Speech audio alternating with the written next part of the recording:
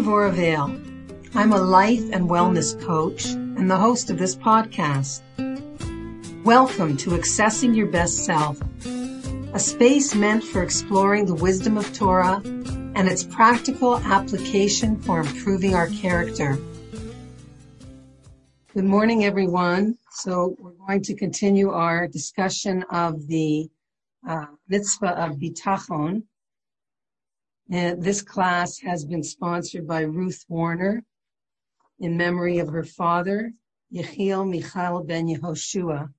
May his neshama have an aliyah. Thank you to everybody for coming on and continuing to learn with me. I really appreciate it. I realize that, even if only one person came on, I'd still be doing this because I have to do this. This is just, part of breathing and eating for me to be able to teach and to impart all of this incredible Torah wisdom and inspiration for living. So we've been talking about bitachon, and I want to continue with what we were speaking about last week. But before we do that, I want to just sort of come back to the basics of bitachon again. And what is bitachon? So we said right at the very beginning of this series, and by the way, you can access this series on my podcast called Accessing Your Best Self. It's on all of the podcast stations. So they're all there. And we know that our basic definition of bitachon is that it's basically emunah put into practice, right? Emunah, which means belief, knowing that there's a God, believing there's a God, is one area which is a little bit theoretical and abstract, right? Many people believe in God. They believe in God, even that is a muscle in terms of how deep and strong your belief is, based on your, as the Rambam says, your knowledge of Hashem, looking around the world, learning biology, learning about the complexity of the world and life, and getting an appreciation for the fact that there's a creator. However, that knowledge can remain completely in the head, completely cerebral and intellectual. In order to really live with God, a person has to transform that emunah into bitachon. And as we said, the Rambam, Maimonides, says that emunah is like the tree, but bitachon is the tree that bears fruit. And therefore, again, a person can have emunah with absolutely no bitachon. In other words, it's very theoretical. I believe in God. I know there's a creator. It makes sense to me intellectually that, this couldn't have just happened randomly any more than the Mona Lisa happened randomly, right? Or Shakespeare's great works of literature happened randomly, some ink spilled on the page. So intellectually, a person can come to belief in God. But again, taking that belief into everyday life is moving from the mind to the heart, to the emotions, to the responses, which, as the Kotzker Rebbe said, is like going from, it's like traversing the distance between heaven and earth, the distance between the mind, what we know, and how we actually respond and act. We know the psychological term cognitive dissonance, that you can know something intellectually, and yet you can do things that are completely opposite and antithetical to what you know. And this is the human condition. And that's why bitachon is a lifelong work, a lifelong path that unless a person pays attention and sincerely wants to acquire it, it doesn't just happen.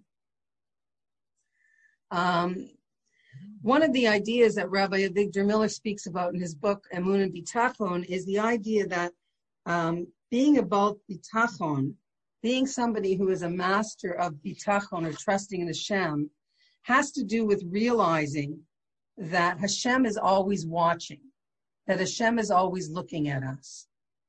I remember once when my son was, maybe 7 or 8, we were getting ready for school one morning.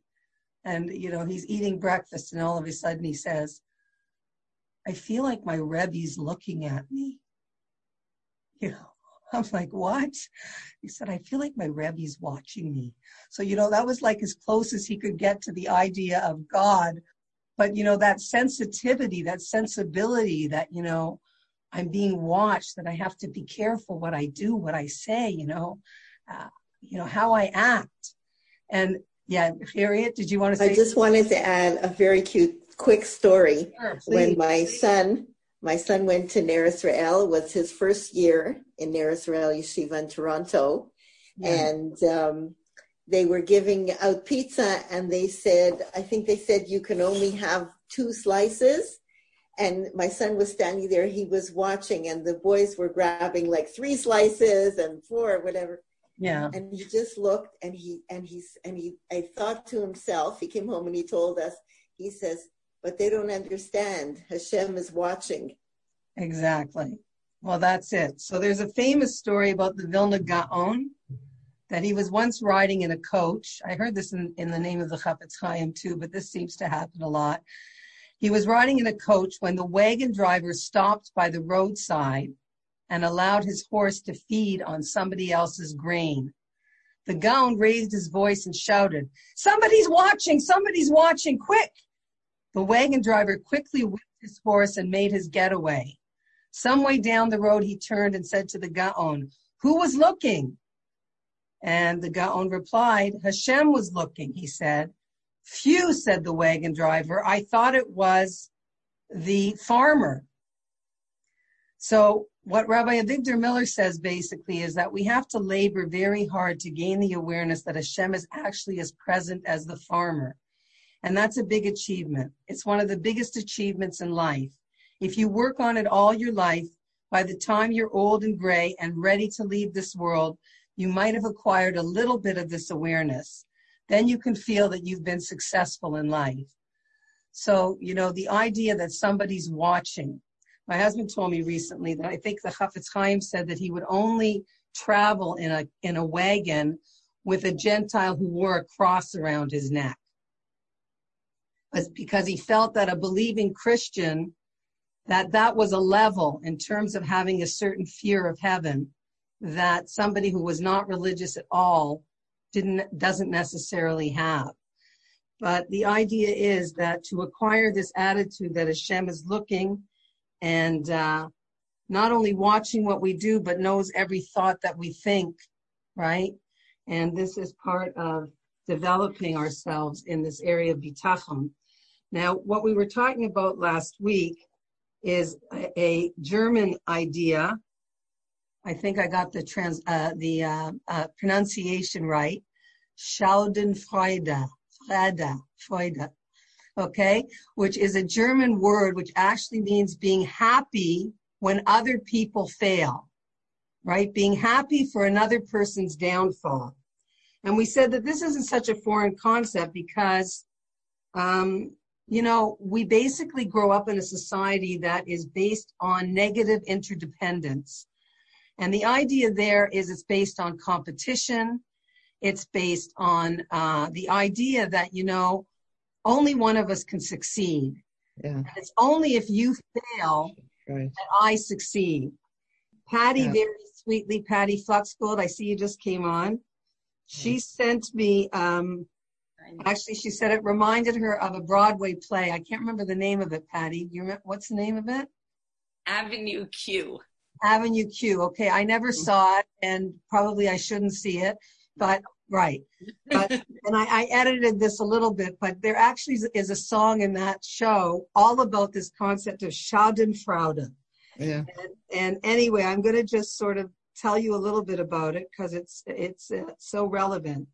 So he says it's a conversation between 2 people. And I'm just going to say a little bit of it. So basically one of them says, when I see how sad you are, it sort of makes me happy. Happy? Sorry, Nikki, human nature, nothing I can do. It's Schadenfreude, making me feel glad that I'm not you. Well, that's not very nice, Gary. I didn't say it was nice, but everybody does it. Did you ever clap when a waitress falls and drops a tray of glasses? Yeah.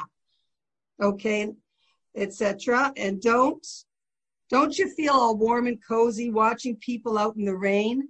You bet. Well, that's Schadenfreude, people taking pleasure in your pain. Oh, Schadenfreude, huh? What's that? Some kind of Nazi word? Yep. It's German for happiness at the misfortune of otherness. Anyways, it goes on and on about all these things.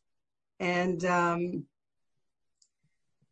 the world needs people like you and me who've been knocked around by fate, because when people see us, they don't want to be us. And that makes them feel great. You and me, Schadenfreude, making the world a better place. Making the world a better place to be. Okay. Anyway, obviously, this is not a Jewish concept, right? We talked about the Jewish concept being positive interdependence. The idea that your success is my success, that I don't need you to fail in order to be and feel successful. And of course, this feeling of Schadenfreude is based on all kinds of things that are the antithesis of bitachon in Hashem. It's based on jealousy. And we're going to talk a little bit more about that. So Jewish people, the proper way of feeling is positive interdependence, that when you succeed, I succeed.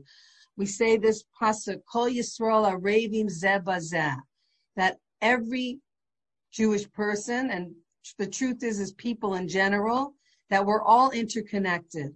And we know that with the pandemic, we found that out very clearly, that everyone is interconnected, that everything affects everybody.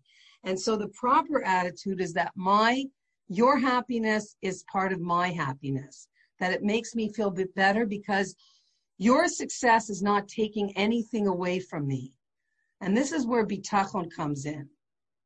That there's no place for jealousy because I am going to get exactly what I am supposed to get.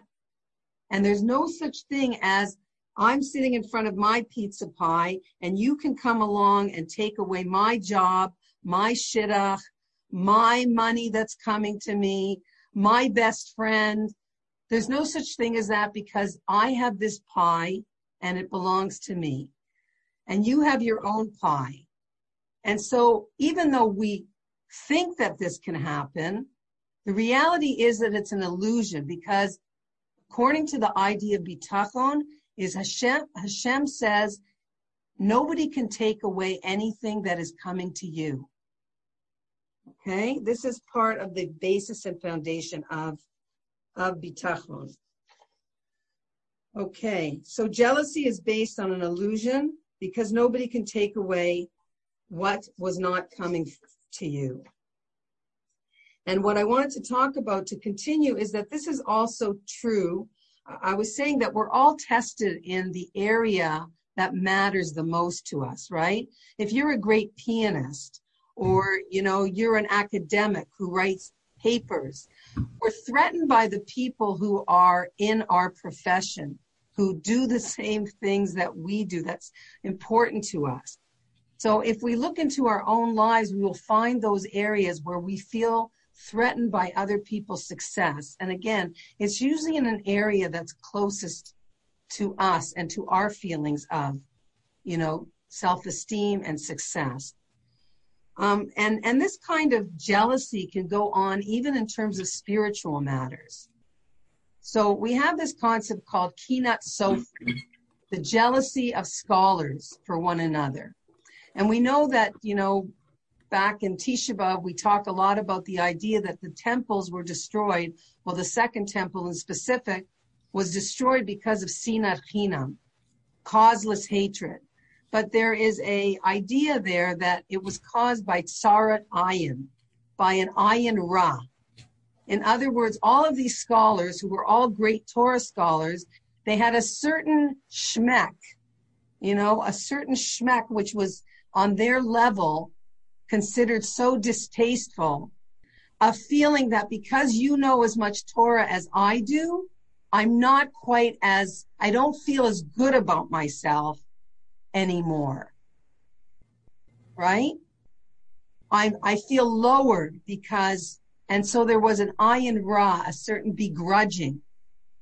And so this can happen too, as much as we say on the one hand, kinat sofrim is positive, meaning when you know somebody who's growing spiritually and, does more chesed than you and davens better than you and has more direction and kavana.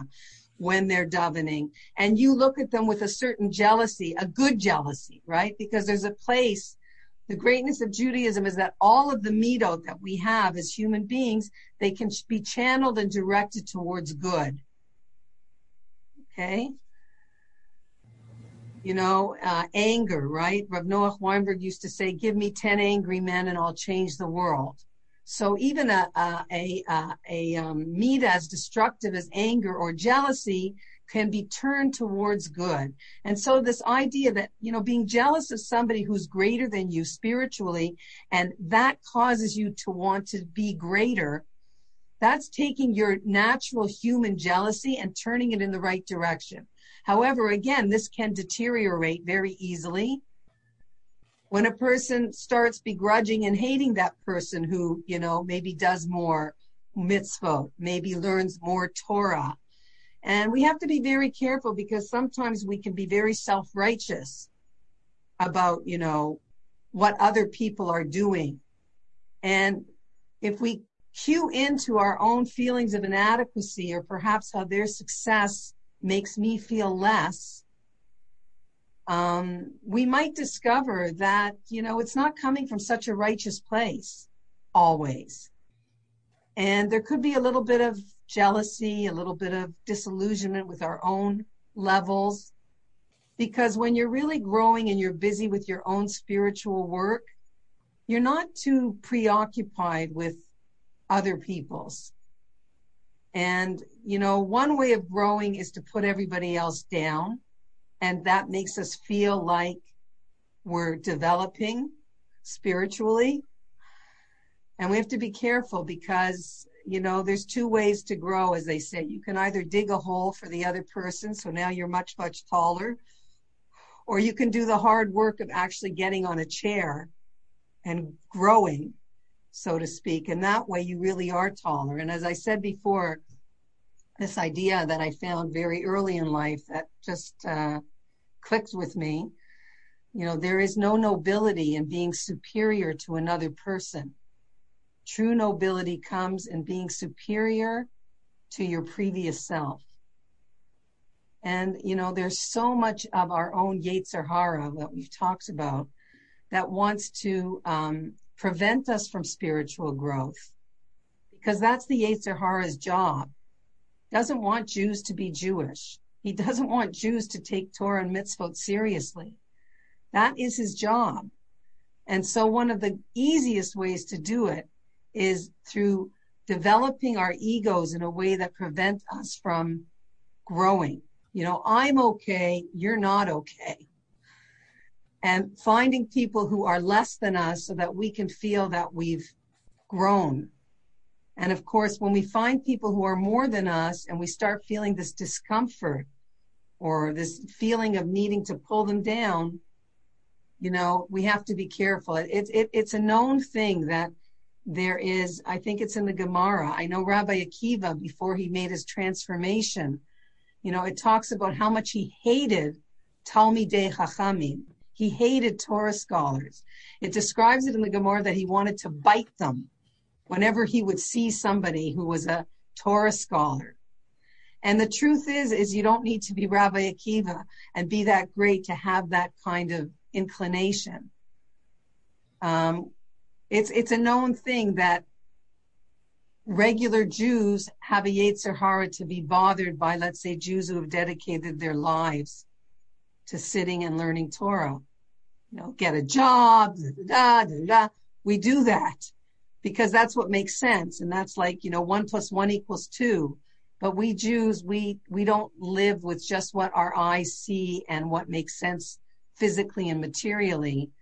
We see the world in a much deeper way, where the spiritual and the physical are completely, much, much more than what we just see with our physical eyes. So sometimes it's because we don't have the spiritual glasses. We're not wearing the proper glasses to see things. So we have to be careful. Okay, enough about that. So again, there's this idea, Ein Adam Nogea Muchan Bechavero. Nobody can take away what belongs to me. Again, this is the most important principle when it comes to understanding bitachon. that whatever is coming to me is going to come to me, that nobody can hurt me or benefit me unless Hashem allows it to be. And I just want to go back to the source of where a lot about bitachon is written and just give you the basic principles there. From the book Chovot HaLevavot that was written thousands of years ago.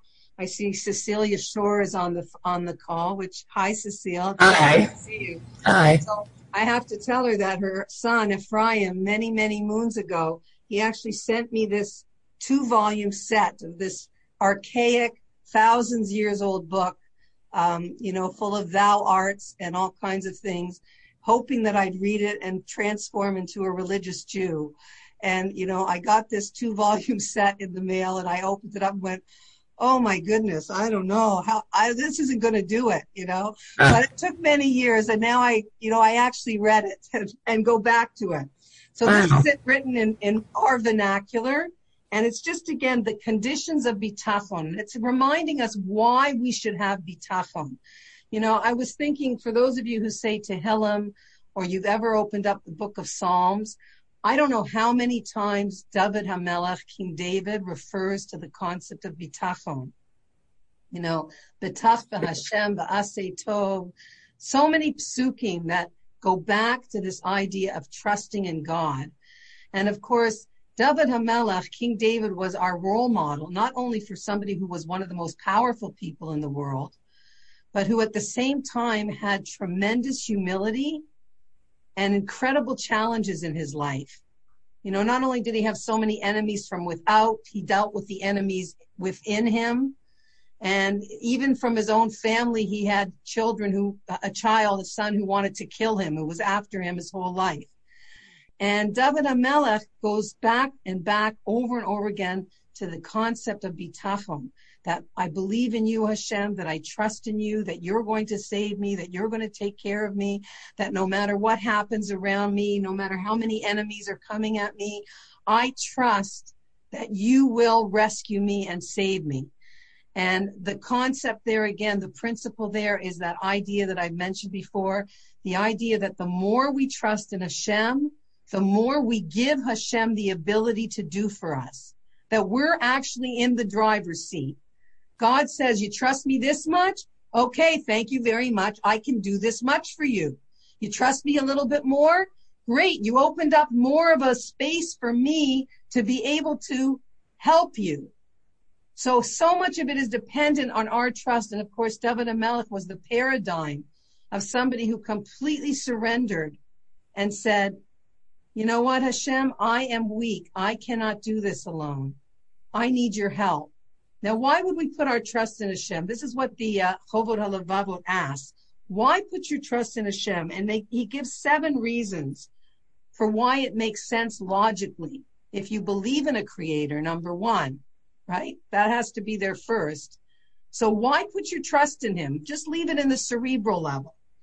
So the first one is in brief, and this is in brief, 7 conditions of bitachon, of why we should trust in Hashem. Number 1, he loves us.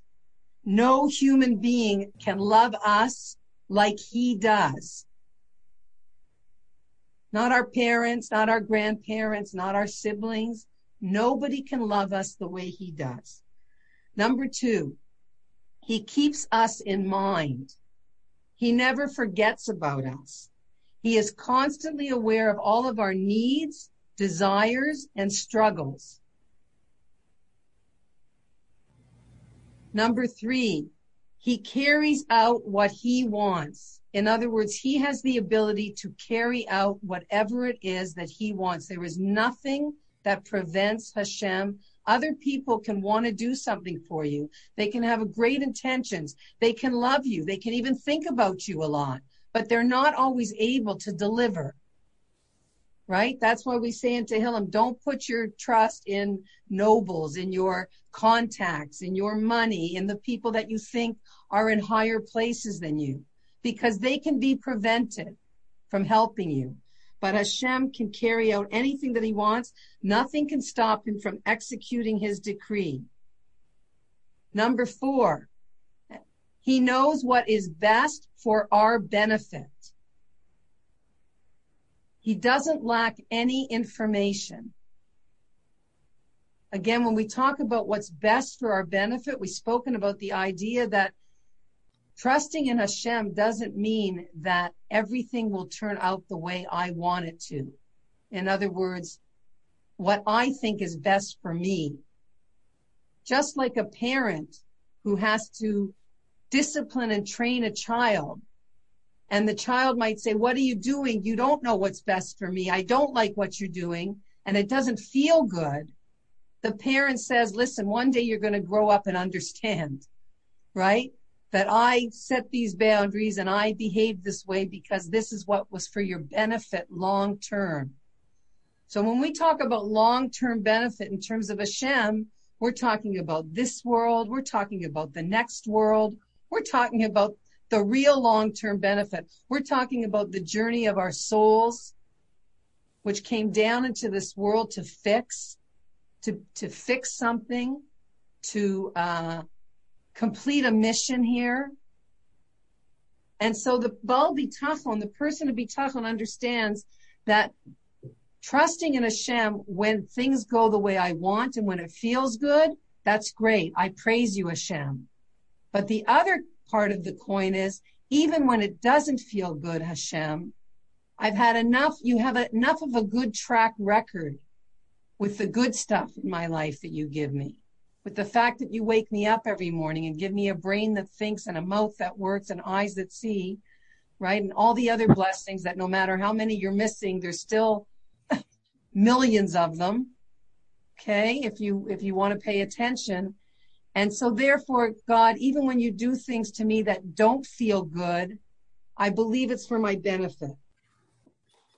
Number 5, he's the one in charge of us, which means that even before we are born, and that's why we always have to look at it as the journey of the soul. I think when I was on one of Lori Palatnik's missions, one of the speakers said something that really resonated. She said, we usually think of ourselves as, I am a body, I have a soul. But really the proper way to go through life is to say, I am a soul, I have a body. Right? I am a soul. I am first and foremost a neshama. I mean, that's the part of me that was here before this world and will continue after this world. I'm in chapter 2 right now, covered with this body. But, my body is my tool. It's a vehicle, but it's not me. And of course, the difficulty of living in a physical material world is that the message of this world life is you are a body and that is all you are. And so busy yourself with that body and become obsessed with everything that body wants and needs to the detriment of the soul, right? To the point where the soul feels like it has no voice, that it feels trapped inside the body, as opposed to being the master and telling the body, excuse me, we are a soul, we have a body, right? I am a soul, I happen to have a body to transport me. It's my wheels, right? I got the keys to the car, that's all it is. Okay. So he is the one in charge of us. That means even before we are born, he has already done countless acts of great kindness to us. And he's with us throughout our entire life, continuing to do such acts. Number 6, he's the master of all of our deeds, past and present. He has total control. Only he and no one else can help or harm us. I'm not exactly sure what that means, because he's the master of all our deeds makes it sound like we don't have any free will, right? That he makes us do what we do. So I'm not sure whether it's just the way it's written, or it just might be a deeper concept that even though we believe we have free will, and we do have free will to a certain point, there is an idea that our free will is much more limited than we think it is. In other words, God has planned many, many things in our life to get us to a certain place, to bring us to a place where we can fulfill our mission. So yes, we do exercise free will, But I once spoke about this with one of my sons, and he said, but our free will is a lot more limited than we think it is. But again, that's a topic beyond me right now. Okay, the last one is his kindness over all things is unlimited. So just shortly, one of the questions that Rabbi Avigdor Miller asks is, he says, if you have one of these conditions, why do you need all the others? For example, if you have the seventh condition, that his kindness is unlimited, why do you need the first, that he loves us? And he answers that a person can love you. The difference between God and a person is that a person might love you, but his patience can come to an end. There's a limit to how much he wants to do for you. You know, if you are needy and needy and needy, he might say, I can't do anything else for you. It's enough. I don't have any more patience. Or perhaps there's a person whose kindness is unlimited, but he's not interested in using his kindness for you. And that's why the Chovos HaLevavos explains we need all 7 of these conditions in order to understand that this is why we have to put our trust in Hashem and in Hashem only. Okay, let's get back to our idea of human experience. So Dina Schoonmaker explains, and I don't know who this is from, but it's a psychological principle, that there are 4 quadrants of human experience, meaning there are 4 ways in which human beings experience happiness and sadness. The question is, what makes us happy and what makes us sad? So number 1 is, when good things happen to me, I am happy.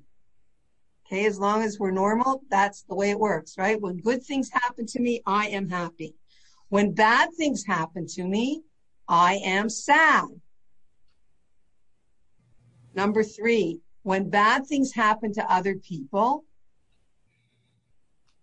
I'm sad if I'm, don't have too much Schadenfreude in me.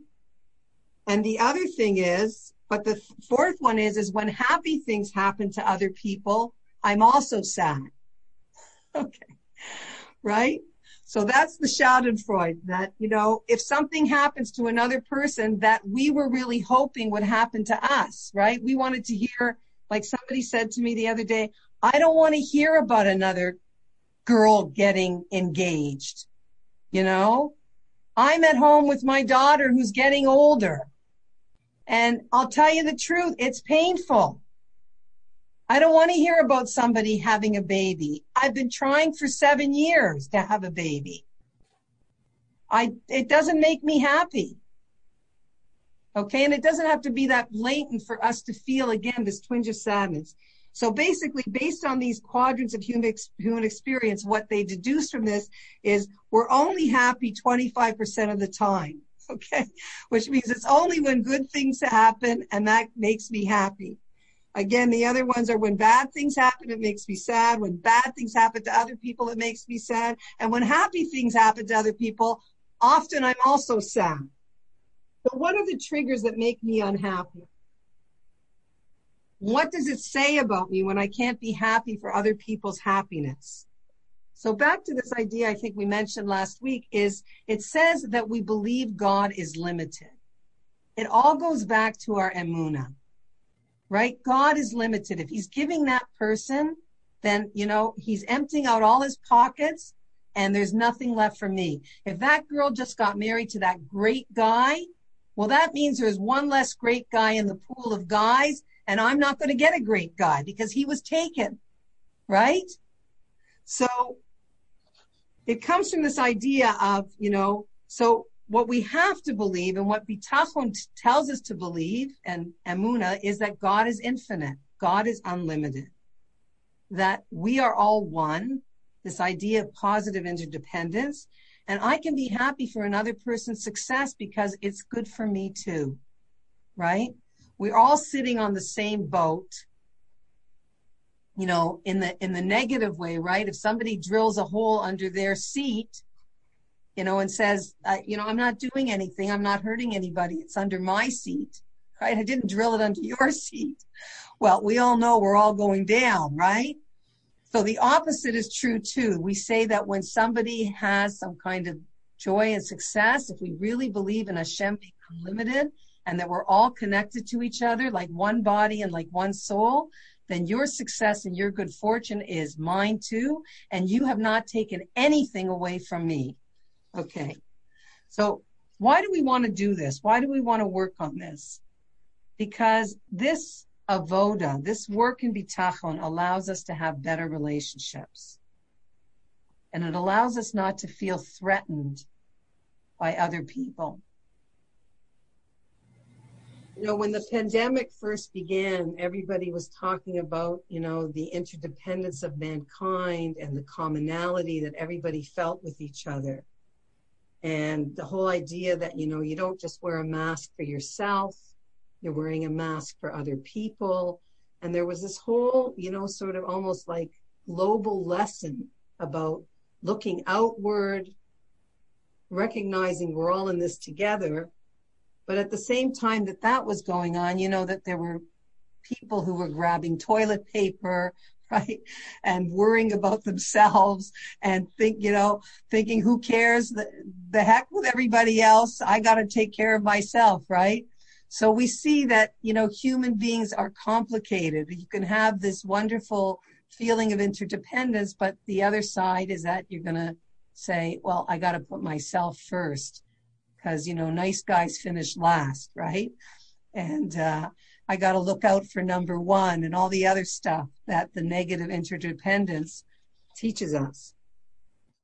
Okay, Rabbi Matisyahu Solomon, who is a very big rabbi in Lakewood, New Jersey, he should be gesund and well. He spoke about the concept of jealousy, and he said that the idea of jealousy is that people are taking things away from me, right? We're jealous because we feel that is not fair, that's not right, that should be mine.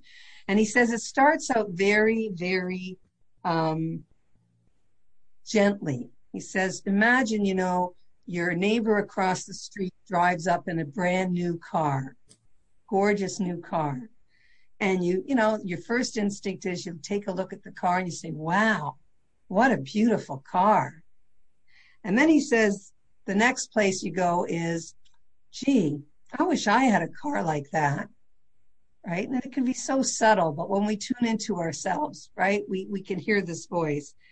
And then the next voice he says is, you know what? I deserve to have a car like that. And then he says it goes down to, hey, you're a robber. You stole my car. So this is the idea that when somebody has something that I want, it's natural to think you somehow took it away from me. So the mantra that we have to practice in order to have bitachon is, number one, that other people's good fortune does not affect mine. If Hashem wants me to have it, I will. No one's threatening me. Not in my job, not in my looks, not in my money, not in who my kids are going to marry.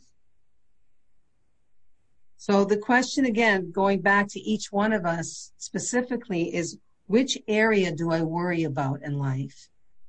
You know, what areas have me wake up at night in a sweat or during the day feel this worry? And those are the areas that we have to put more bitachon into, more of God into. We have to remember Hashem while I am, you know, going through my day in the material details of my life. If it's something that I feel I'm supposed to have that I don't have. And it doesn't mean that you can't try to get something. It doesn't mean that you just say, okay, this is the way it is, you know, God wants me to live in a hovel and he doesn't want me to have, you know, nice clothing for my children or anything good. That's the way it is. I totally accept this. You can still strive and make your efforts. But again, it has to be walking with Hashem and recognizing that if you're getting anxious and worried and upset while you're making the efforts, then you're not walking with Hashem, because you're saying it's all up to me. God, you're limited. Thanks. I don't need your help. I found the spot myself. I found the parking spot myself. Right? You're sure. WhatsApp audio. Sorry. Okay, it's about letting go of control, right? Hi. So it's back to this idea that we said, Rabot Machshavot. Sorry, let me see if I can mute. Okay, is that okay? Can you guys hear me still? Okay. So it goes back to that pasuk, Rabot Machshavot B'lev Ish, that there are many thoughts in the hearts of a human being. We have a lot of plans. We have a lot of ideas about the way we think things are supposed to go. The Atzat Hashem hi takum, but it's Hashem's plans.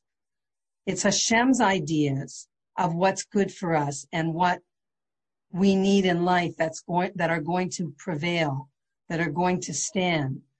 So when we bring him with us into our plans and into our efforts, then hopefully, we'll both be together with the same idea of what should be, right? We'll collude with each other because Hashem will be part of those plans, not that we're working, on our own.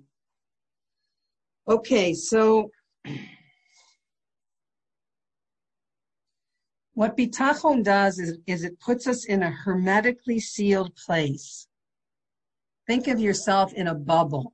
We're bubbling during this pandemic with a few people, right? That's our bubble. It's supposed to be impenetrable, right? Everybody else is out there and I'm inside my bubble.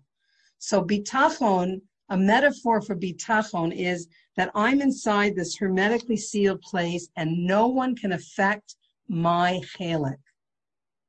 I am going to get exactly what I'm supposed to get. So the Chazon Ish said very famously in his book, Emunah V'Bitachon, he said, people think they have bitachon, and we've talked about this, that people chirp about it all day long. Yes, Bezras Hashem, Hashem Yazor, Hashem this, Hashem that, Baruch Hashem, right?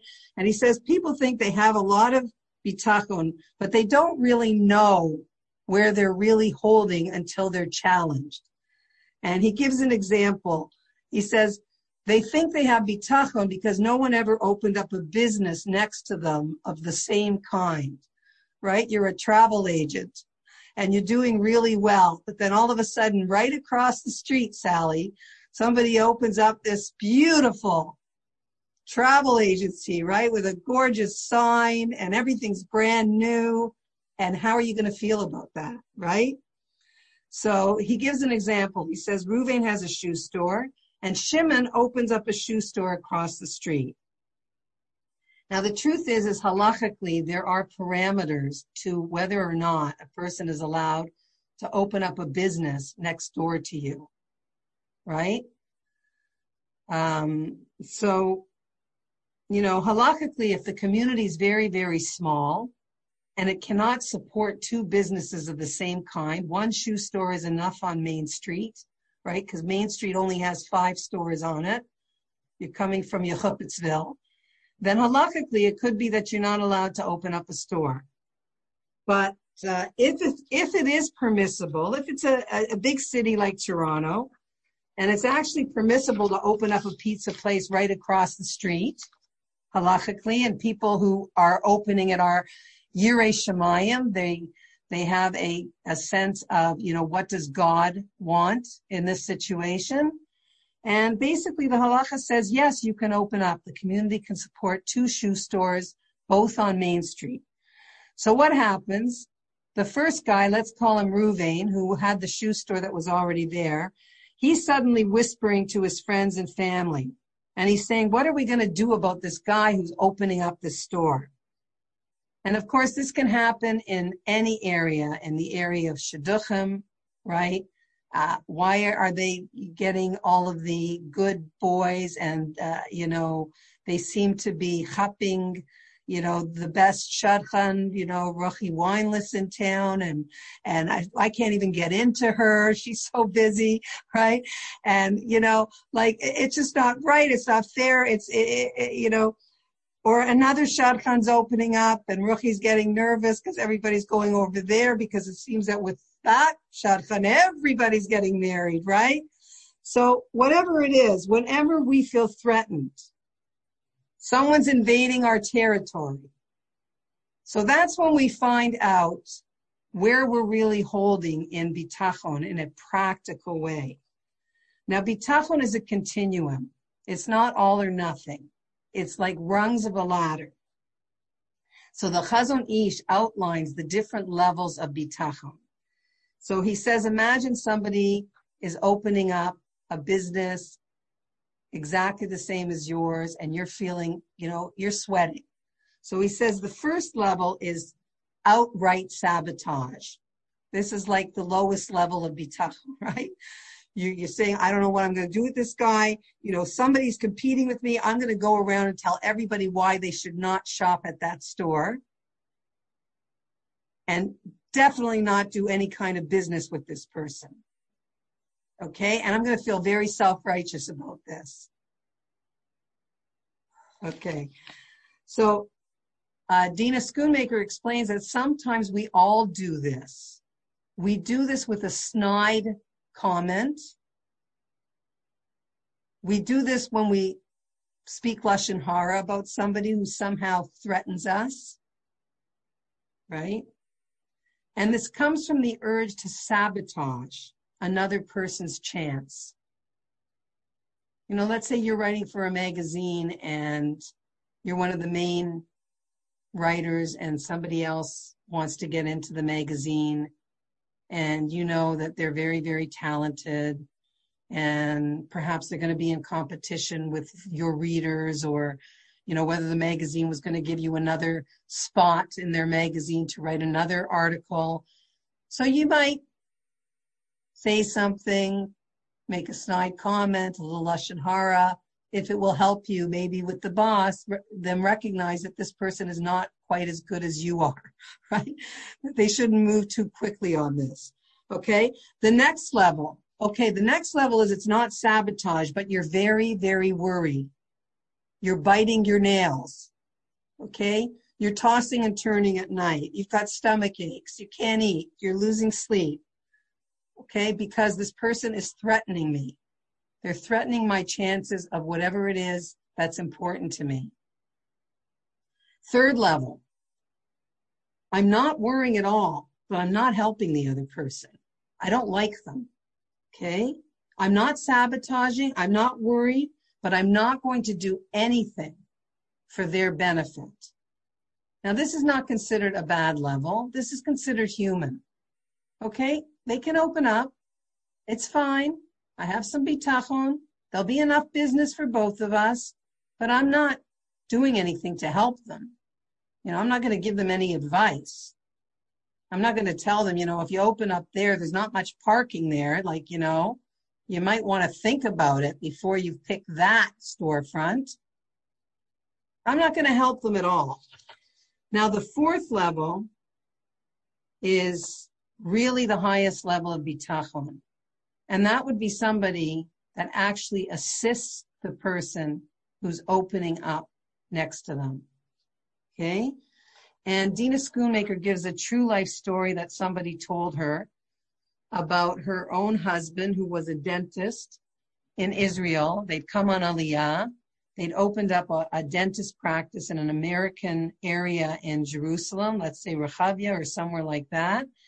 And he had a specific type of dentistry that he did, and he was doing really well. And he got a call from a professional.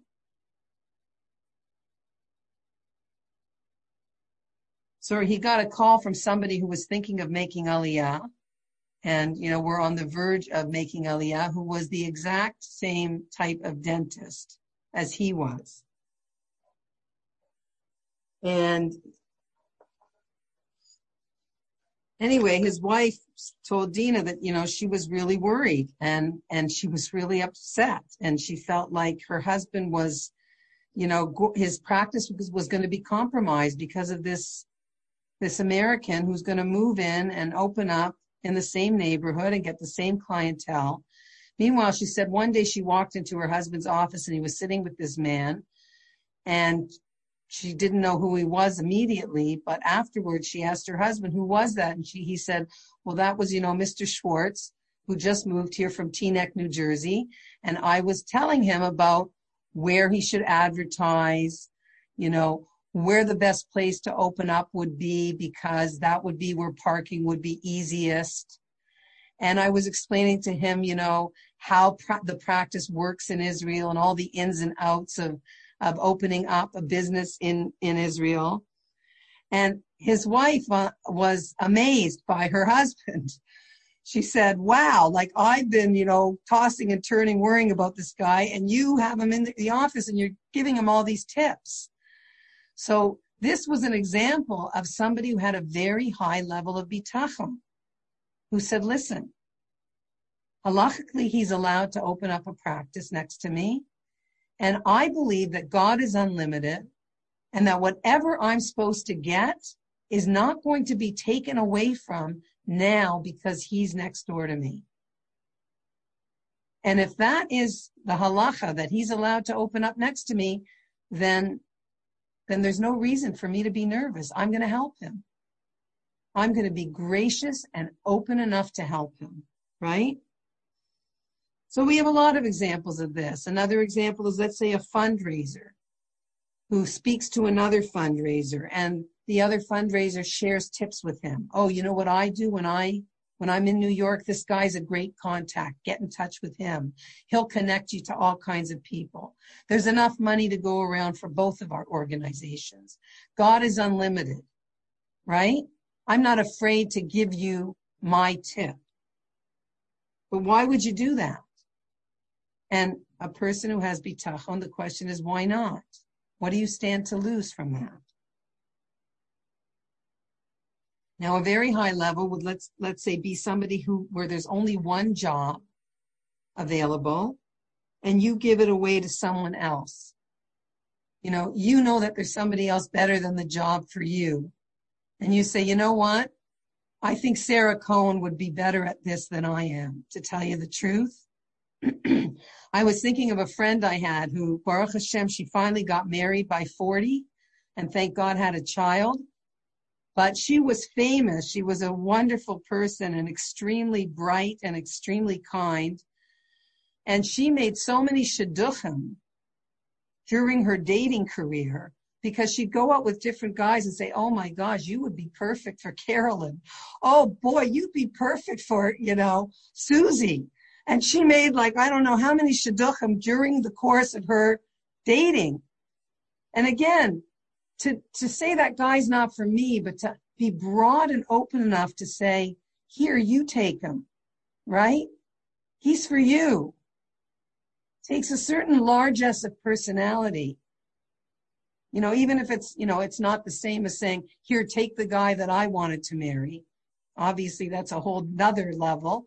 But just the fact that, go ahead, this guy's better for you. He's not good for me. He's good for you. So there is this idea. This is a very high level, and a person is not required to do that, by the way, because we have a principle in the Gemara called Chayecha Kodmi, which is the scenario that if two people are in the desert and one of you will die, there's only enough water for one of you to drink it and survive, that flask of water, okay?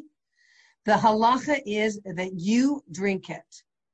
You drink it. You do not give it away to your friend. You're not supposed to be Mr. Nice Guy. Hayecha kodmin, your life comes before his. Okay? There's a concept that I save myself first. And I know it goes against all of our sensibilities of, that's not nice, that's selfish. What if they wrote you up in the paper and you both survived and they said, I'll tell you about this schmo. I was in the desert with him and he drank all the water and left me to die. I mean, it goes against our nice sensibilities, right? But, so does when you have new people at your Shabbos table who've never experienced Shabbos, and you have to explain to them, when I pass you the wine, when I pass you the challah, don't pass it on. Drink it yourself first, right? It goes against Canadian sensibilities. What do you mean, drink it first? I want to pass it. I want to get, it's not nice. Some of the things of the Torah go against our natural sensibilities. So this is one of them, because the idea here is I don't have to give up for somebody else. I don't have to. This is considered a high lifni mishur sadin, above the call of duty level, okay? I don't have to do what Rachel did for Leah. The reason we talk about the story of how, Rachel gave up her husband so that her older sister would not have to marry Esav, or, wouldn't be embarrassed, or because she recognized this was the right thing to do, the tzedekis thing to do, the righteous thing to do. That's not our model for what we're supposed to do. We're not required to do that. The level to which we share info and tips, we usually do it as long as it doesn't threaten me. But the Torah view is that when you are threatened, you don't have to. You don't have to go and invite this dentist into your office and tell him all the ins and outs of how to have a successful business. You don't have to do that. But it is seen as a very righteous and high level. Okay? So sometimes people actually sabotage other people, and halachically, you're actually allowed to, if it's a case where they really should not be opening up next to you or doing what they're doing. So sometimes we're allowed and sometimes we're not. But back to this idea of self-righteousness, we have to be careful, that we're doing things according to halacha in these areas and not out of our own feelings or out of our own spite. Because even in spiritual matters, people can become misled and think they're being very righteous when it's really a matter of competition. Okay? And, we know the story of Korach and Moshe, how Korach gathered a whole bunch of people against Moshe and whipped them up into this self-righteous frenzy. Moshe, who do you think you are? We're all holy. We all deserve to be leaders. Who do you think you are calling the shots? Right? And he whipped everybody up in a frenzy. And the Torah teaches us Korach was a Talmud Chacham. He was brilliant. He knew the Torah backwards and forwards. But he was misled by his own schmeck of, arrogance, of ego. And we can also be misled. If the great people in the Torah can be misled, it's a model for us that we can be misled. And these kind of people attract people who aren't intelligent, people who like fights, people who are dissatisfied with their own lives, people who love to speak Lashon Hara. And the Satan, we're told, makes peace between all of these types of people so that they make a community supporting someone who they feel is not right. So it can happen in the physical material realm and it can happen in the spiritual realm. I don't have time to tell you a personal story, but we saw this in our career as rabbi, where people who were supposedly on the same page in one of the communities we were on, trying to teach and raise the level of the community in a place where there was not a lot of Torah, were in competition with each other. It was like, excuse me, you guys are all working for the same cause. And these can be great people and Torah scholars. I'll end with a story that always amazed me. There was two famous rabbis, I think maybe in the 17th or maybe 18th century, or actually maybe even more recently. But in the last 100 years, their names were Rav Yaakov Emden and Rav Yonasan Eibeshitz. And the story was famous that their Talmidim hated each other. Why did they hate each other? Because Rav Yaakov Emden and Rav Yonasan Eibeshitz had a dispute over some matter of Torah, some halachic matter, okay? Their dispute was what we call l'shem shamayim, for the sake of heaven, in the same way that Hillel and Shammai throughout the Talmud took different views, and many rabbis, right, had different views and opinions on a halachic or a hashkafic issue. And they were, Rav Yaakov Emden and Rav Yonasan Eibeshitz had this dispute L'shem Shemayim, for the sake of heaven. However, their Talmidim, their students, recognized this split, so to speak, and they disliked one another and fought with one another because of this machloket, this dispute. So what happened, the story goes, is that when Rav Yaakov Emden and Rav Yonasan Eibeshitz died, they went up to heaven, and a bus call, a voice from heaven, so to speak, came down and was heard by both of their Talmidim. And the voice said, I just want you to know that up in heaven, your rebbes, your rabbis, are sitting together bechevrusa, learning Torah together, because their dispute was purely not personal. It was purely for the sake of heaven. But as for you, their Talmidim, you're all going to, where. You're going in the opposite direction. Because your dispute was based on your own pettiness, your own small-mindedness, and it was feeding a certain aspect of your own lack of wanting to be better than, your opponents. So something up here can be very, very high, but when it trickles down to the common folk, so to speak, it can be completely dirtied and sullied by human frailty and human failings. So we have to be careful when we jump on the bandwagon of a dispute or a cause, and we feel very self-righteous about it. We have to be very careful that it's not just feeding some very base desire of ours that we clothe and mask in this, holy and religious garb. And nobody's above it. On a very light side, right? There are people who don't give you the entire recipe, all the ingredients. We always hear about that person, right? I don't want your cake to come out as good as mine, right? I'm not going to give you I'm going to leave out the baking powder, right? Or I'm going to, hopefully none of us have these people in our lives, but, this is the idea. So, I'm going to finish. I just want to finish this last idea, and that is that, so how do we acquire true bitachon before we're challenged with somebody opening up a business next to us? How do we recognize that we have this darker side to us and work on it without necessarily having to be challenged in that way? So we have to practice it now before something comes up. We have to look at the areas where we feel challenged, where we feel this is mine, right? Someone who won't tell you where they bought their dress, right? Because they don't want you to have that same dress, right? I don't want anybody else to wear what I wear.